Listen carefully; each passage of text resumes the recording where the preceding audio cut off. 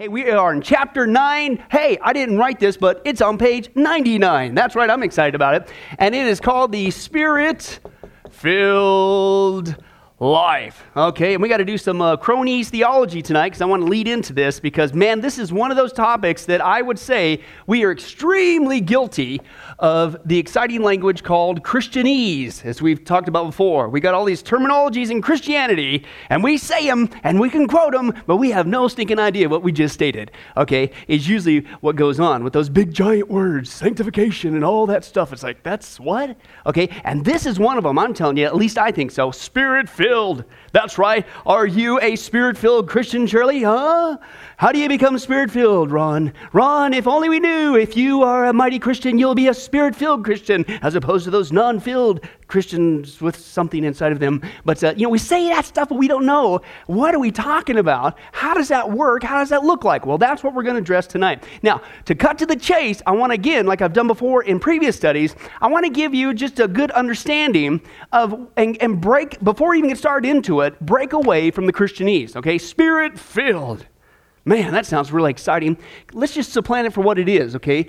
It is literally this Spirit, every time we're going to read this tonight, it's this Spirit-controlled life, okay? Major mega difference, because when we think of filling, we think of a bucket and you're filling it with something. It has nothing to do with that, okay? It's literally an issue of control or influence is what's going on there. So if you're going to have a Spirit-filled life, okay, that means the Spirit is controlling you.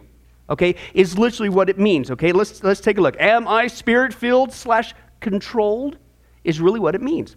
The question above has become increasingly common in Christian circles, and the answer is very important. With such an emphasis on the work of the Spirit in our day, one would think that the doctrine of Spirit-filling, i.e. controlling, okay, would have become well-defined. Instead, the doctrine has become more confusing to many Christians because of the wide array of opinions. The problem is that the average Christian's understanding in this area, and dare I say even of the ministry of the Holy Spirit, who is God, by the way, okay, it's not electricity or something, is this. It's more from their experience and less from God's revelation on the matter, i.e. from the Bible. Okay, it's about their experience, okay? Increasing numbers of Christians are starting from their personal experience and then going back to the Scripture to confirm their experience. Now, that's in practice, in theory, but in practice, that's usually what not it is. And if you challenge somebody and say, hey, listen, that was not the Spirit of God, okay, there's no way that was from God because that contradicts like the Word of God. I kid you not, folks, in counseling, some stuff, people have actually tried to give the impression that, well, I'm married, but I've fallen out of love with my wife, but I'm okay with it now. I'm having another relationship with this woman, and we're going to get married because the Spirit of God told me that this was okay. This kind of stuff happens all the time. I say, excuse me? I can confidently say, according to the Word of God, that experience was not from God because it's contradicting God's Word. But people say that all the time. The Spirit of God told me, the Spirit led me, the Spirit, what? It's got to line up to the Word of God. And they say, well, of course that's what we do. But I'm telling you, when push comes to shove, especially if it's something that's appeasing to your flesh, you don't. Okay? And again, when it comes to Spirit control, i.e. being Spirit-filled, it's a whole lot different than what a lot of people think about. It's not about experience of your feelings. It is God's Word that is our authority, not our personal experience. Thus, we must interpret our experience in light of a clear understanding of Scripture. Why is that important? What kind of danger do you think we could get into if we started to define so-called truth, even so-called Christian truth, based on how we feel, our feelings, or experience? What's that? Name a subject. It opens up Pandora's box, doesn't it? Okay? Because feelings are something that's what's called subjective. Okay?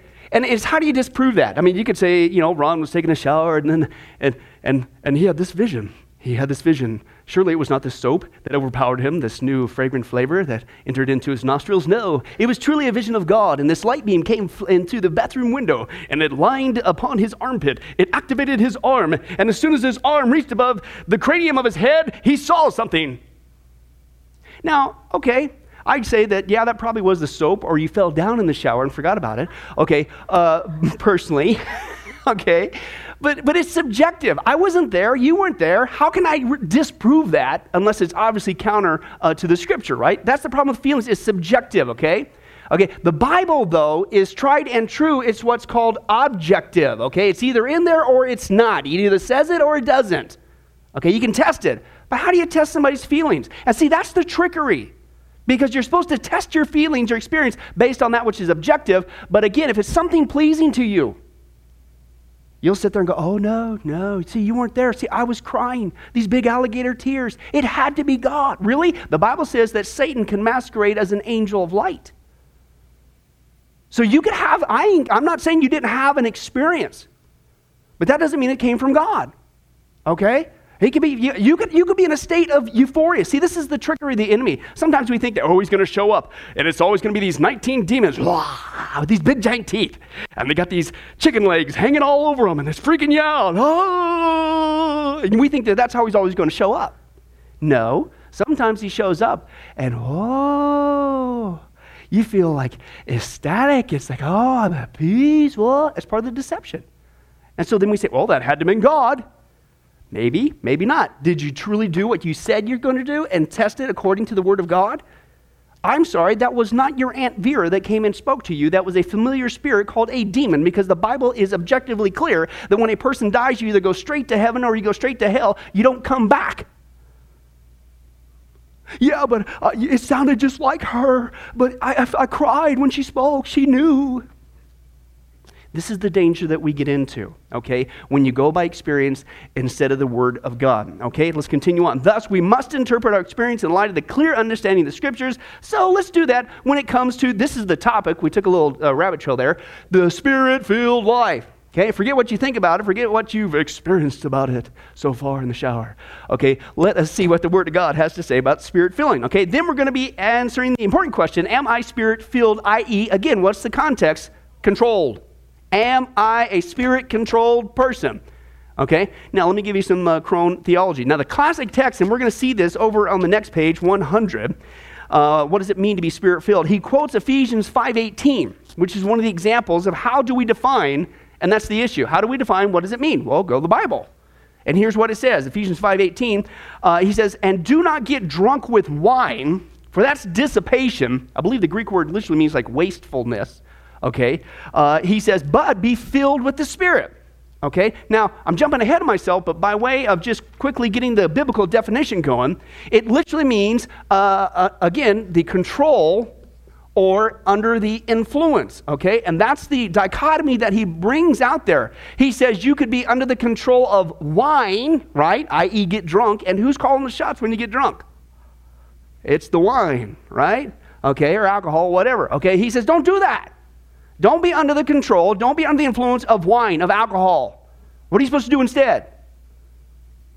If you want to get under control of something, if you want to be influenced by something, it needs to be the Spirit of God. Okay, so a Spirit-filled life is, again, translated a Spirit-controlled life. It's the Spirit of God controlling you, influencing you to do what you're supposed to be doing, according to God's will. Okay, so that's what he's talking about. Okay, now I said all that to get this. I'm going to quote to you Kenneth Wiest.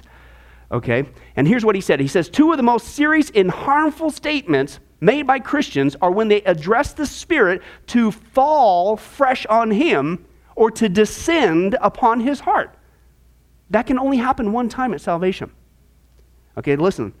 To voice such petitions is to ignore and deny the plain teaching of Scripture. It is to give the believer the impression that the Holy Spirit is a faraway helper who does not dwell permanently in the heart of the saint, but only comes to his aid when he calls. Do you see the difference there? Thus, the believer does not have the consciousness of the indwelling Spirit. It is to ask for the coming of the person of the Spirit when what the saint needs and possibly desires is the fullness or full control of the Spirit that's already there. Did you see the distinction that we're starting to build here? He says we must not think of the Holy Spirit filling our hearts as a water fills a bottle or air a vacuum or a bushel of oats in an empty basket. The heart of a Christian is not a receptacle to be emptied in order that the Holy Spirit might fill it. The Holy Spirit is not a substance to fill an empty receptacle. He is a person to control another person, i.e. the believer. He does not fill a Christian's life with himself. He controls that person. And I remember one lady, when I was teaching this many years ago, and she just flipped out when I said that word control. Oh, that's just, God would never do that. That's control. That's mean, as if that's bad. Control. Ha ha ha. Let's close in prayer. No. Okay. No. Really? I mean, think about that. You're under the control of something. You're under the influence of something, right? And this is our battle that we've been seeing. The spirit and the body, you're stuck in the middle. You got influences going on. You got the Spirit of God trying to control you, okay, influence you what to do. Then you got the world, the flesh, and the devil trying to control you. Okay, you're being influenced and controlled by something. If I want somebody and something, if you will, to control me, I want it to be the Spirit of God. Why? Because that's what it means to walk and live and keep in step with the Spirit. You're under His control. And the Bible says when you do that, you experience the fruit of the Spirit, which is really horrible. No, that's when you experience the love and joy and peace and patience and woo! So when you're a Spirit-controlled Christian, when you're under the control of the Spirit, wow! That's when the power comes. That's when you got the supernatural joy. Why would you not want to be controlled by the Spirit of God? Are you saying that, no, I would rather be controlled by my flesh, the old man that hates God? No, I'd rather be controlled by this wicked world system that's an enemy to God. Yeah. No, I just love being a little tool of the devil. That's where life is really at. No. Spirit-filled life means to be Spirit-controlled, okay? But here's the dilemma. The believer is not automatically controlled by the Spirit just because the Spirit indwells him. The control which the Spirit exerts over the believer is dependent upon the believer's active and correct adjustment to the Spirit. Can I tell you that? Here's another Christianese phrase, what he just said. That means we are yielding to the Spirit of God. Okay, that's another Christianese. How do you do that? I imagine I'm driving a car. I put the brakes on, I yield. No, that means your attitude is in adjustment and align. When He says go, you go. When He says jump, you say, how high, sir? You're in that walking, living, stepping Spirit. When He begins to speak and prompts you on the inside, you say yes. Absolutely. That's yielding to Him. Okay? You're not yielding, i.e. giving permission, going into with the flesh, the world, or the devil. Okay? There must be an ever-present conscious dependence upon a definite subjection to the Holy Spirit, a constant yielding to His ministry, and leaning upon Him for guidance and power if He is to control the believer in the most efficient manner with the largest and best results. We do not take a drink of water unless we are thirsty, and we do not appropriate the control of the Spirit unless we desire Him to control us. Okay? Is what he's saying. Now, I'm going to give you 4 things, and this is all a precursor into our study, okay? 4 things that I believe we miss when it comes to the ministry of the Holy Spirit that messes us up from becoming true, mature Christians, because the path of maturity is right here in this word, Spirit-controlled. When you're controlled by the Spirit, you grow in maturity. This is it, okay? But we miss it all, and so we wonder why we just kind of muddle around in the Christian life. And we don't mature. We stay babies, okay? Here's the first one. 1, we act like the Holy Spirit is a force. Right, Jenna? You want to try that? Hey, you did it. Give it up for Jenna. I can't believe you did it. Right on. Right on. Let's go. I have to get you some gum later. Okay. Anyway, this is what we do. We have this mindset that the Holy Spirit is some sort of electricity, some supernatural gasoline that we tap into and that we can live this amazing life. And if we just do the right things and whatever. And we even will do Christianese statements like, man, I feel like I'm just low in the spirit or a little empty. And it's like, what? What is he, like gasoline or something? And you were going all day pretty good, and you just started cutting out on you? No, okay? He is a person. How could I be low in a person that's with me wherever I go? What we might be low in, if we're experiencing a less of His control, okay, it's not because I need more of Him, because He's already with me. What I need is more yielding and control on a consistent basis. Okay, but we act like He's some of this mysterious force that comes in and gets us going, okay? Major problem. Second thing we act like, and this is kind of what I was getting into, is we act like He's outside of us. Okay, no, He's not. He's inside of us. He's within our hearts. This is what we saw when we become born again. It's anothen in the Greek. It means born from above, born from a higher place. We were dead spiritually, okay, and that was our separation from God. But when we receive Christ as our Savior, we become anothen, born from above, born from a higher place. The Holy Spirit comes and makes our spirit live again. And that's why we have this intimate relationship with God now, because God is spirit. Those who worship Him must worship Him in spirit and truth. We now have that spirit nature created in God's likeness to commune with Him, okay? And that's what we have. He is within us, okay? Yet how many times do you hear us as Christians act and even sing songs as if the Holy Spirit is not inside of us? or amongst us or constantly dwelling within us. Let me share with you. Anointing fall on me. Pastor Jim? Okay, this next one. Father of lights, shine down on me. I want to be where you are, right? Spirit of the living God, fall fresh on me. Holy Spirit, you are welcome in this place.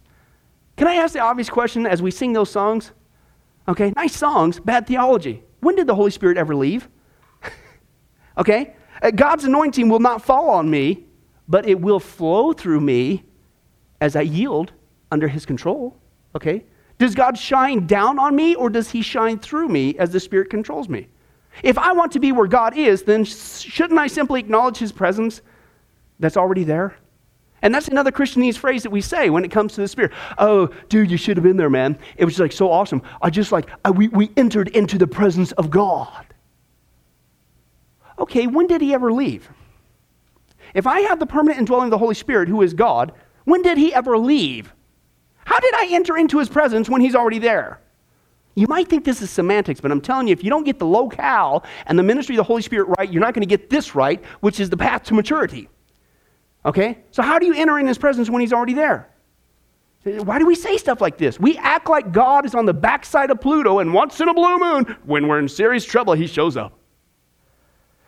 It's not what the Bible says. If we say that the Holy Spirit is welcome in this place, aren't I implying that he left at some point and we're desperately inviting him back?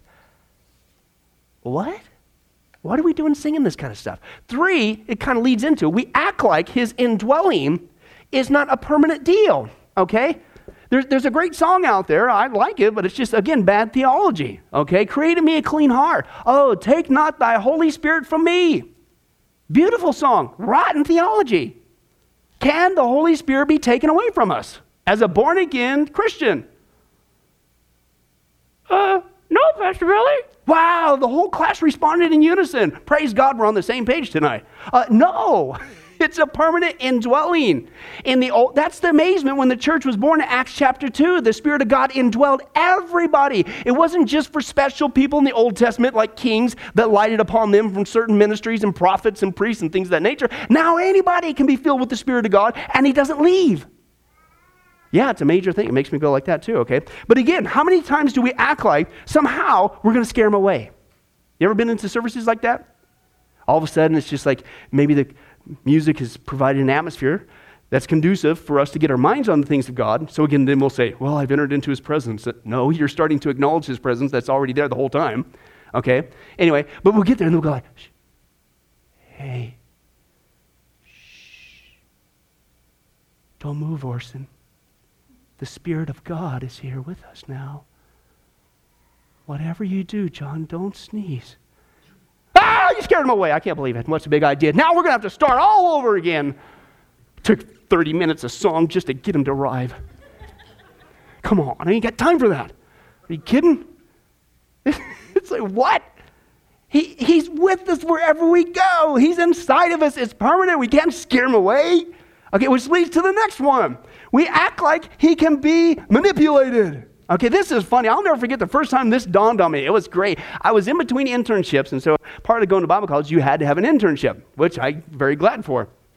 Now, after graduating, okay, it's like they knew what they were doing. And so I was hunting for another internship, visiting churches. We were church hopping, and so to speak. And I went to this one. Sometimes, you'd have to go to a church for about 3 months and before you kind of get the flavor. And sometimes, man, first time you can go, okay, won't be going back there. And this was one of them. But God was good. I learned a powerful lesson, even at a church that I never wanted to go back to again. Okay, and what I learned was they were up there and they were having, the worship team was there and the pastor was up there with all due respect, to them. But they were just so concerned that everything had to be, perfect. And if somebody made a noise or they didn't stop at the right time, and it's just like, you could tell they were getting nervous and twitchy, like, we're messing it up, or, God's not going to come and whatever. Then we have to sing this way and this and that, and it ain't working. And, you missed the note. And it's like they're getting all frantic. And I'm sitting there, I'm going, watching them do this, and they got to, move like this and play like this and sing like this, and you got to pray like this. It was like this formula that was going on. And then all of a sudden, what went through my mind was an Indian rain dance. And with the Indian rain dance, what's the whole premise of that? Which I'm not promoting, but by way of analogy, right? was like the Indians. What do they do? Hey, hey, you know, sing it. Anyway, they're going around in circles. Should have been Indian or something. But anyway, so I got that one down. But anyway, so they're going around the circle. Hey, you know, they're hooping and they're hollering, they're doing their chanting, they're doing their dancing, but there's somewhat of an order to it. And what's the whole point of them doing it, hour after hour, however long? Maybe it's longer some than others, depending on how well they do their little gig thing or whatever. And the whole premise is to manipulate the gods to bring rain down, right? That's what went through my head. I'm going, is that the true purpose of worship? We got to sing the right thing in the right order and pray the right way, stand the right way, do this, we have this. And every church has got their cookie cutter method, right? And we act like if you got to do this in the right way and this way, and if you got to do this and right, never, because then if you do it just right, all of a sudden, bang, the Spirit of God shows up. When did he ever leave? Do you see some of the goofy games we play? I'd love to teach a series or write a book or both or on the Holy Spirit. It's messed up in the church today. And then you got the other extreme where people abuse, I think, of the Holy Spirit and blame on him things that are just absolutely, and sometimes occultic, okay? And then I think what it does is to put a sour taste in people's mouths to begin to deal with the ministry of the Holy Spirit in a true biblical sense. Okay, but then we act like we can manipulate him, that if we sing the right way, pray the right way, stand the right way, do our own little routine, that somehow we can get him to do what he wants and show up and bring and fall on us. And the whole time, he's inside of us.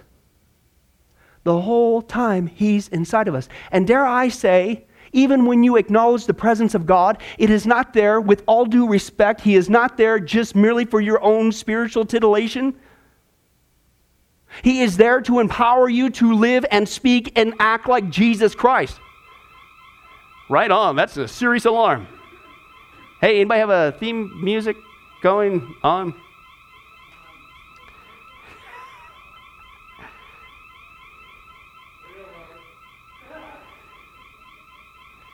Man, that's some serious stuff, John. You caused the alarm to go off. Apparently that Indian rain dance works. Woo-hoo, yeah. I'll remember that next time, man. If everybody starts falling asleep, I'll start, hey, get you guys to pay attention one way or another. But that's right. Anyway, hey, that's pretty exciting. Well, somebody sing some theme music. I'm going to try to press a couple buttons here.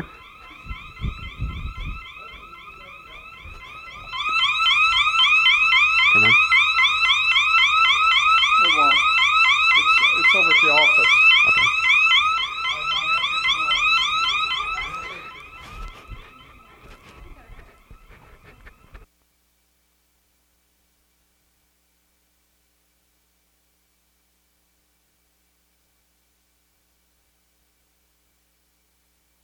Hey, just in time. That's right. We are back in action on the Spirit-filled life. Woo! I had to clean out your pipes. But that's right. And one last thing again, as we saw, there's 4 things that we do, and we think that he's a force. When he's not, he's a person. Okay, you can't grieve a force. Okay, he's not outside of us on the backside of Pluto. He's with us wherever we go. It's a permanent indwelling. We're not going to scare him away. Okay, and we cannot manipulate him with some sort of religious Christian technique and somehow he's going to show up on the scene when he's already there. Okay, now here's the whole point. Now, hopefully I didn't mess up my exciting illustrations. Now, let me give you a visual. Okay, and this is actually based off John chapter 4, verse 14. Okay, where Jesus is talking about the Spirit of God. He says this, he says, but whoever takes a drink of the water, which I shall give him, this is the Greek, shall positively not thirst, no, never. But the water which I shall give him shall become in him a spring of water gushing up into eternal life. Okay, so notice the analogy that Jesus is giving there is a spring or a well, and it's gushing up. Okay, you're not going to thirst. The Spirit of God is going to be within you. And so if you will, this is my exciting draw. It's not a volcano. It's a geyser. See, if it's a volcano, I'd draw it longer. But it's a geyser, in case you're wondering. Anyway, so it's a geyser, right? So a geyser has water inside of it. And when the geyser cuts loose, it comes from within and goes out this way, right? Now, our mentality when it comes to the ministry of the Holy Spirit, we forget that he's not a force, he's not outside of us, and he is permanent, and we can't manipulate him. We act like he is that Indian rain dance, like he's some sort of cloud floating up in the sky. And if we do the right things, then he'll fall on us. No, he's a spring of what he comes like this. Now, I said all that to get this. I'm going to give you another scenario of this analogy. The Spirit-controlled life is the Christian with his soul, his mind, his will, and his motion that is controlled by this sphere. the Spirit of God.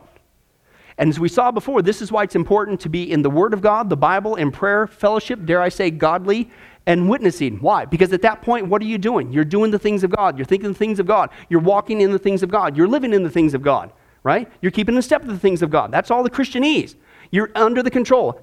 How do you become a mature Christian? You're a Christian who's under the Spirit's control. How do you do that? It's when you live in this sphere. You can, unfortunately, be, because there's a decision to be made every single day. Romans chapter 6, Paul says, this is your choice. You're going to be an instrument of wickedness, or you're going to be an instrument of righteousness. And it happens moment by moment, every single day, 24/7. The more that you're under the control of this sphere, okay, the more you experience the fruit of the Spirit, the more you become mature, the more you start to, over time, become like Jesus Christ, conformed to His image. You act like Him, you speak like Him. He is the one who's empowering you by His Spirit to do that. Or you can be a born-again Christian in the negative sense and act like a fleshly or a worldly Christian, and that is, with all due respect, you may not know how all this works because of the Christianese, or you weren't taught, and you're still muddling around in this realm. You're still, even though you have the Spirit of God dwelling within you, you don't know how to, if you will, be under His control because you are still working under this sphere. That's a worldly Christian, the Bible calls, a fleshly Christian. Now, let me give you a deal. The more that we, moment by moment, day by day, yield to the Spirit of God and what He says to do, and dare I say, these are the things that we need to do to keep our mind focused on Him so that when He speaks, we're listening, right? Instead of in la-la land. The more that we do that, that leads to maturity. Got it? We think maturity is somehow something that's on the external. It's not. It's an internal thing. Let me give you a deal. What I just described to you, the more that this happens, the Spirit of God begins to, if you will, He moves through your soul, your mind, your will, and your emotions, and it starts to reflect in the way you live in your body. That's how it works. Okay? That's the geyser effect. Maturity does not happen in asking the Holy Spirit, even though He's already right there, to somehow penetrate us from the outside. We got it completely opposite. It's like the unfortunate scenario of like the Poseidon adventure. I never saw the new one. The classic one. What was that lady's name that died, the swimmer? Yeah, Shelley Winters, man. Very emotional. But anyway, but if you saw, there was that one scene where everybody's trying to get out. There's a few survivors, right? And they get in the hallway there, and all of a sudden, a larger crowd of people, there was maybe a half dozen of the others, and they're going up this way. And remember that scene where all of a sudden, the other people came, and they said, they're trying to convince them that they were going the wrong way. He says, no, you guys are going the wrong way. No, don't go. No, if you go down, you're going to die. No. And they wouldn't listen, and they went, right? And of course, they obviously died. They went the wrong way. It's the same thing. Christians, we are going the wrong way when we don't watch our verbiage, when we think the Holy Spirit is some sort of electrical force, or He's outside of us, He's not permanent, and He's on the backside of Pluto, and then we have to somehow do all this Christianese stuff to manipulate Him to try to penetrate us outside. It's the Poseidon. We're going the wrong direction. No wonder we're not maturing. No wonder we read the Bible in one hand, we look at our life in the other and going, how come I don't experience that supernatural joy and strength and wisdom when it's needed? Why am I just muddling around? Maybe you're going the wrong direction. And you need to start to deal with this internally. It's a matter of the heart. Yield to His control, and He starts to take over, and He begins to reflect in your life outwardly that way.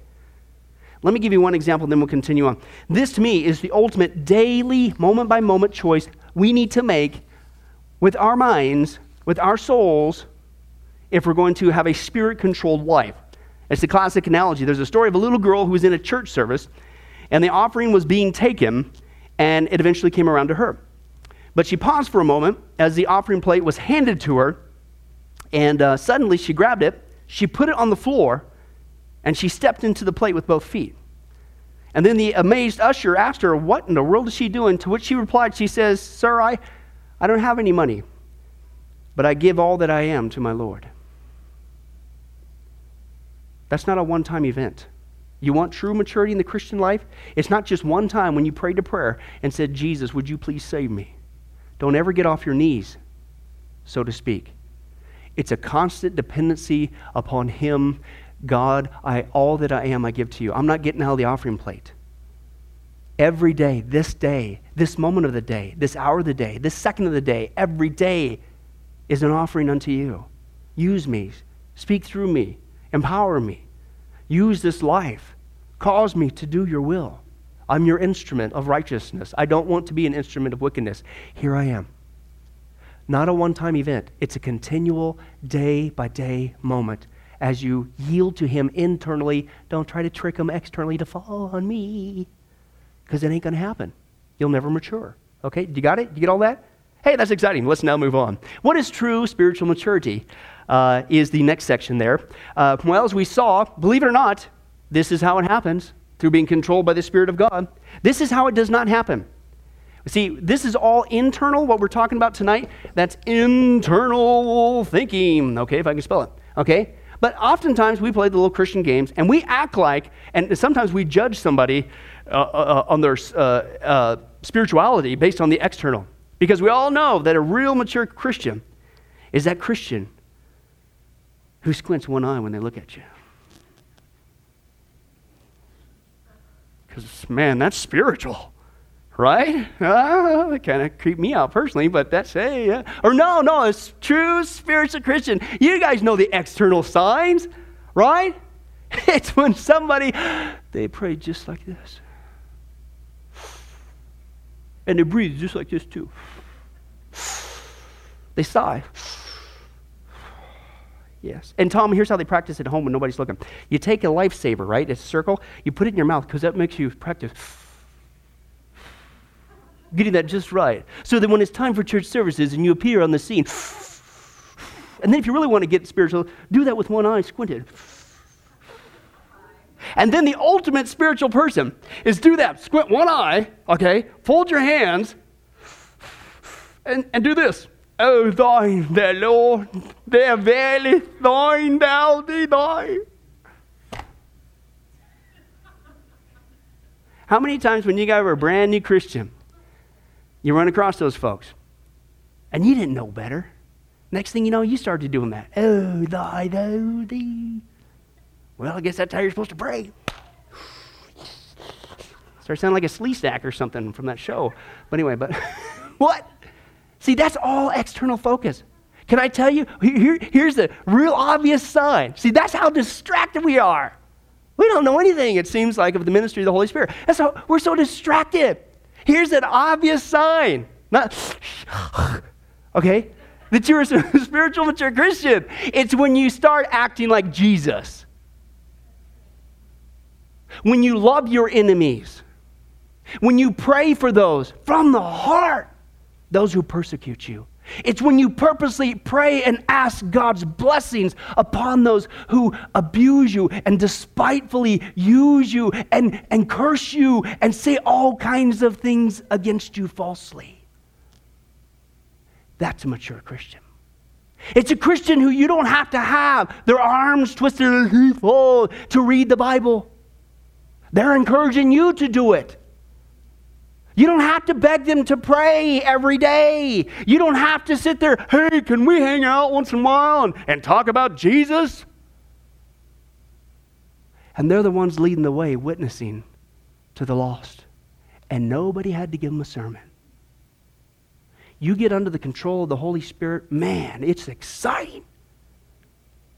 But it's an internal work. But the problem with the church, and I think it's spiritual warfare, we think the whole thing happens outside of us. And it's not. It's internally as we yield to Him moment by moment, like the girl in the offering plate. Okay? What is true maturity? What does it mean to be spiritual? 1 Corinthians chapter 2, verse 15 states, "But he who is spiritual praises all things, yet he himself is appraised by no man." This is a description of the spiritual man. The Greek word translated appraise here is anakrino, which means to examine. It's used of judicial hearings, to conduct an examination, to examine and judge, to call to account, or to discern. Take your pick. The spiritual man is able to examine and judge all things on the basis of God's perfect moral standard. That's the code word for the Bible. Okay, he knows the scripture. Okay, that's the basis of standard. But he is not understood by others, i.e. the natural man, which is a non-Christian. Okay, since the actions and attitudes of the spiritual man, the Christian, are, quote, foolishness to him, And he cannot understand them because they're spiritually appraised or understood. Okay? If the spiritual believer judges or examines or discerns all things, then spiritually means a mature yet maturing relationship with God. Spirituality involves three things. Number one, you can't mature as a Christian if you're not a Christian. Right? It sounds kind of basic, but folks, did you know there's a lot of people who go to church services who still need to be born again? Why are there so many problems in church services across America? Because I think the American church is flooded with a lot of people who are acting like Christians, who thinks it's an external gig, and if I just try to follow in my own strength the Ten Commandments and try to be honest with my taxes and not beat my dog too much, then I'm a Christian. And you wonder why churches are oftentimes messed up. Because they don't have the Spirit of God in them. Okay? But true spiritual maturity begins with three things. Number one, regeneration is your great Christianese phrase there. Can I explain that for you? Because that's a Christianese word, regeneration. That is when you become born again at the moment of salvation. That's what it is. You become spiritually alive. He regenerates you is where they get that, okay? But you become alive spiritually. That's why after you become born again, all of a sudden you have a desire to read the Bible. All of a sudden you have a desire. I want to talk, quote unquote, pray to God. I want to hang out with other people who are also Christians. You know, those things that weren't there before. Sin's starting to bug me now. Before, who cares? That's what happens, okay? So number one, as basic as it is, you need to be regenerated. You need to be born again if you're going to mature, okay, to receive the new life of Christ, which occurs at salvation. Number two, you need to be Spirit-filled. Again, can I encourage you? Put the word control there. Spirit-controlled. Because I'm telling you, we've got this external mindset when you say, fill my cup, Lord.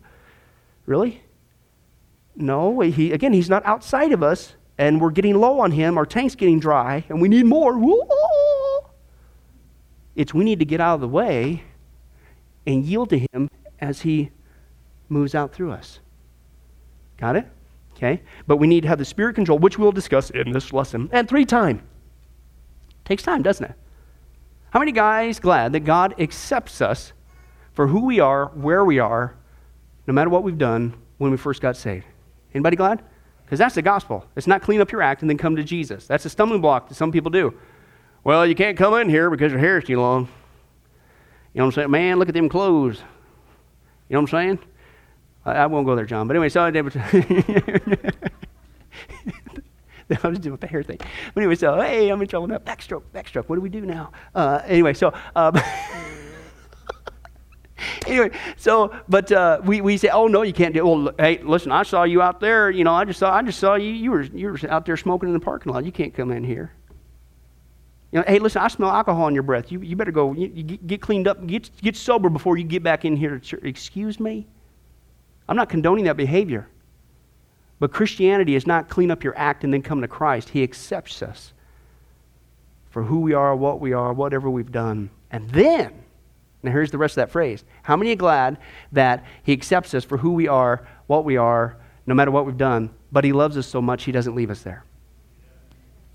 Now, what is that called? It's called time. It takes time, doesn't it? Have you guys noticed that over time, hopefully, prayerfully, you're starting to look a little bit more like Jesus?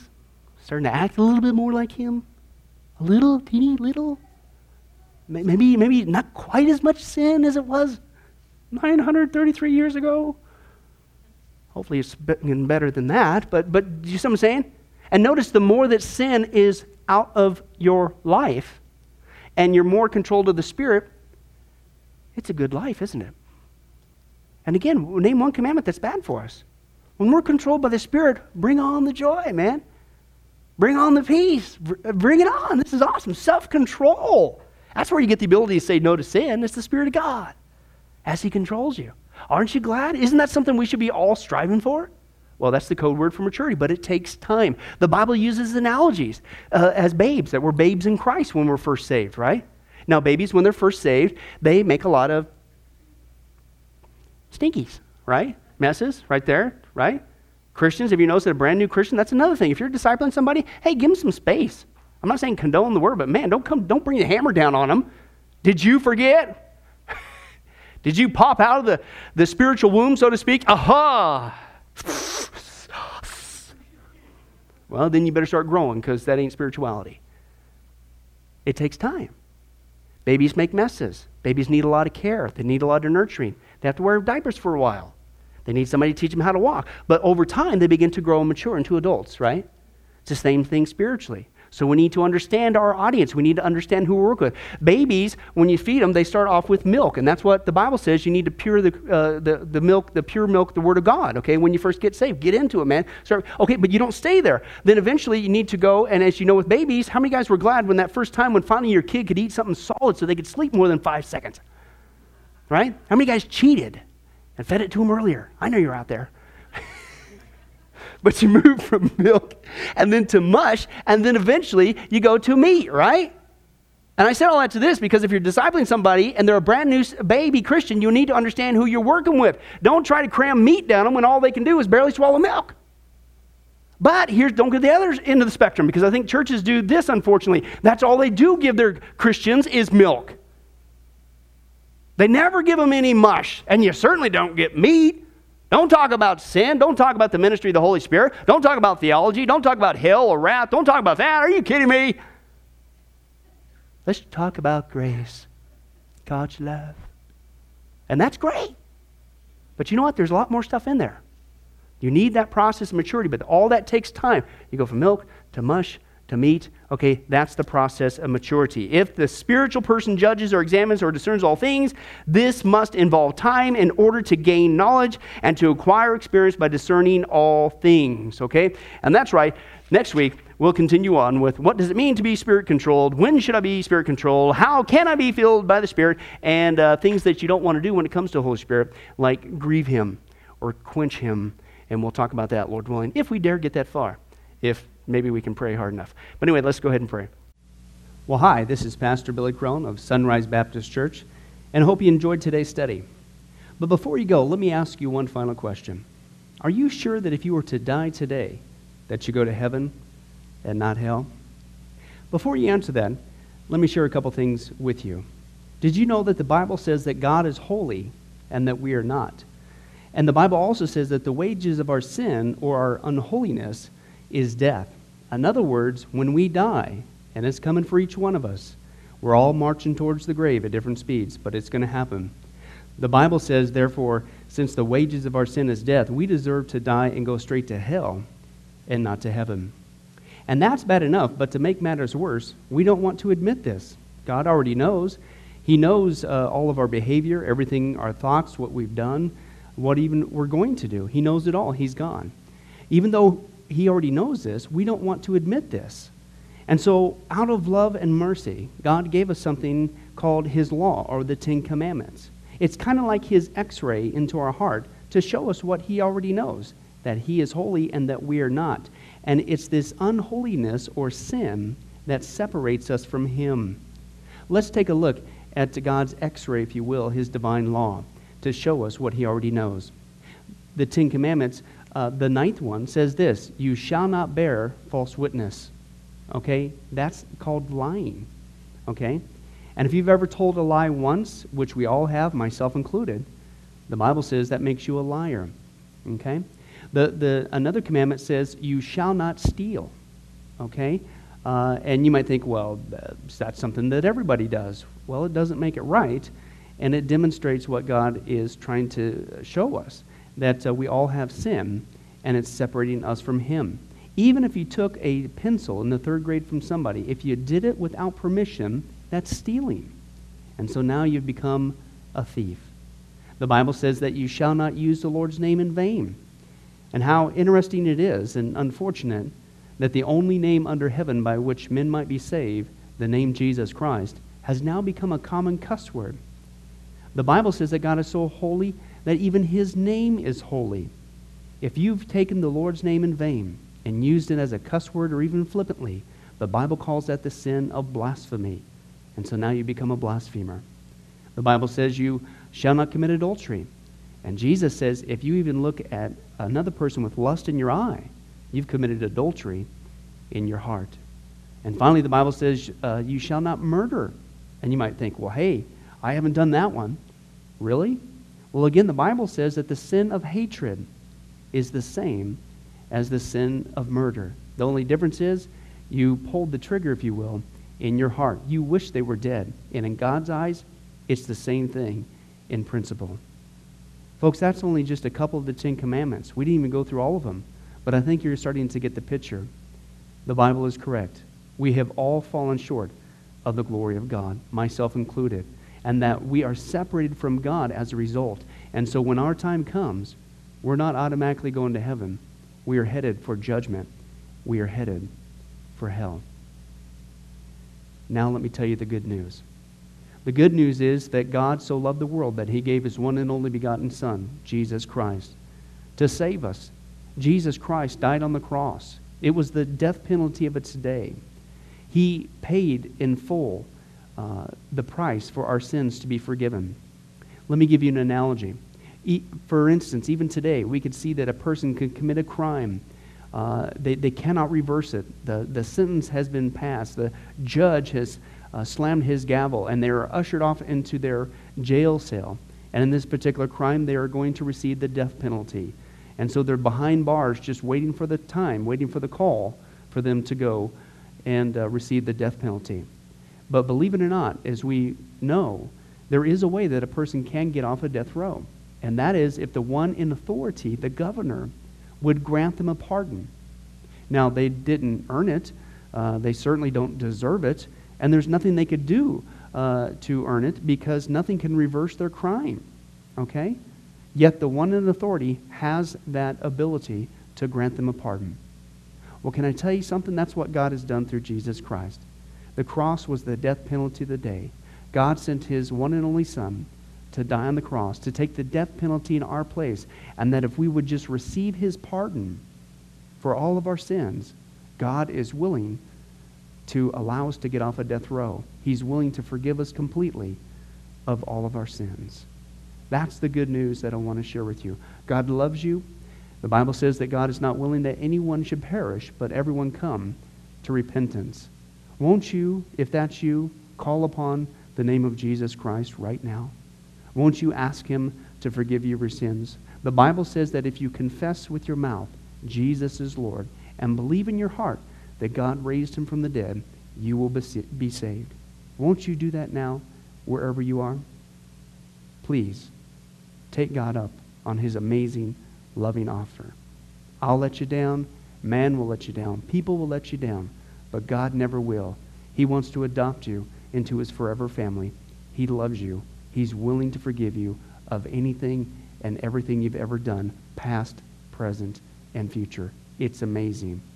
Please, call upon Jesus now. Well, this has been Pastor Billy Crone of Sunrise Baptist Church. If there's anything that we can do for you, please don't hesitate to ask. Our number and information will come up here on the screen here shortly. And remember, I hope to see you in heaven. God bless. Thank you for watching this presentation from Sunrise Baptist Church. If you would like to send us a letter or any other kind of postage, you can reach us at 1780 Betty Lane, Las Vegas, Nevada, 89156. For more information, you can give us a call at 702-452-8599 or email us at bcrone@getalifemedia.com, or you can visit our website at www.getalifemedia.com. Billy Crone and this ministry can also be found on Facebook and Twitter. Join us for services at www.sunriselv.com.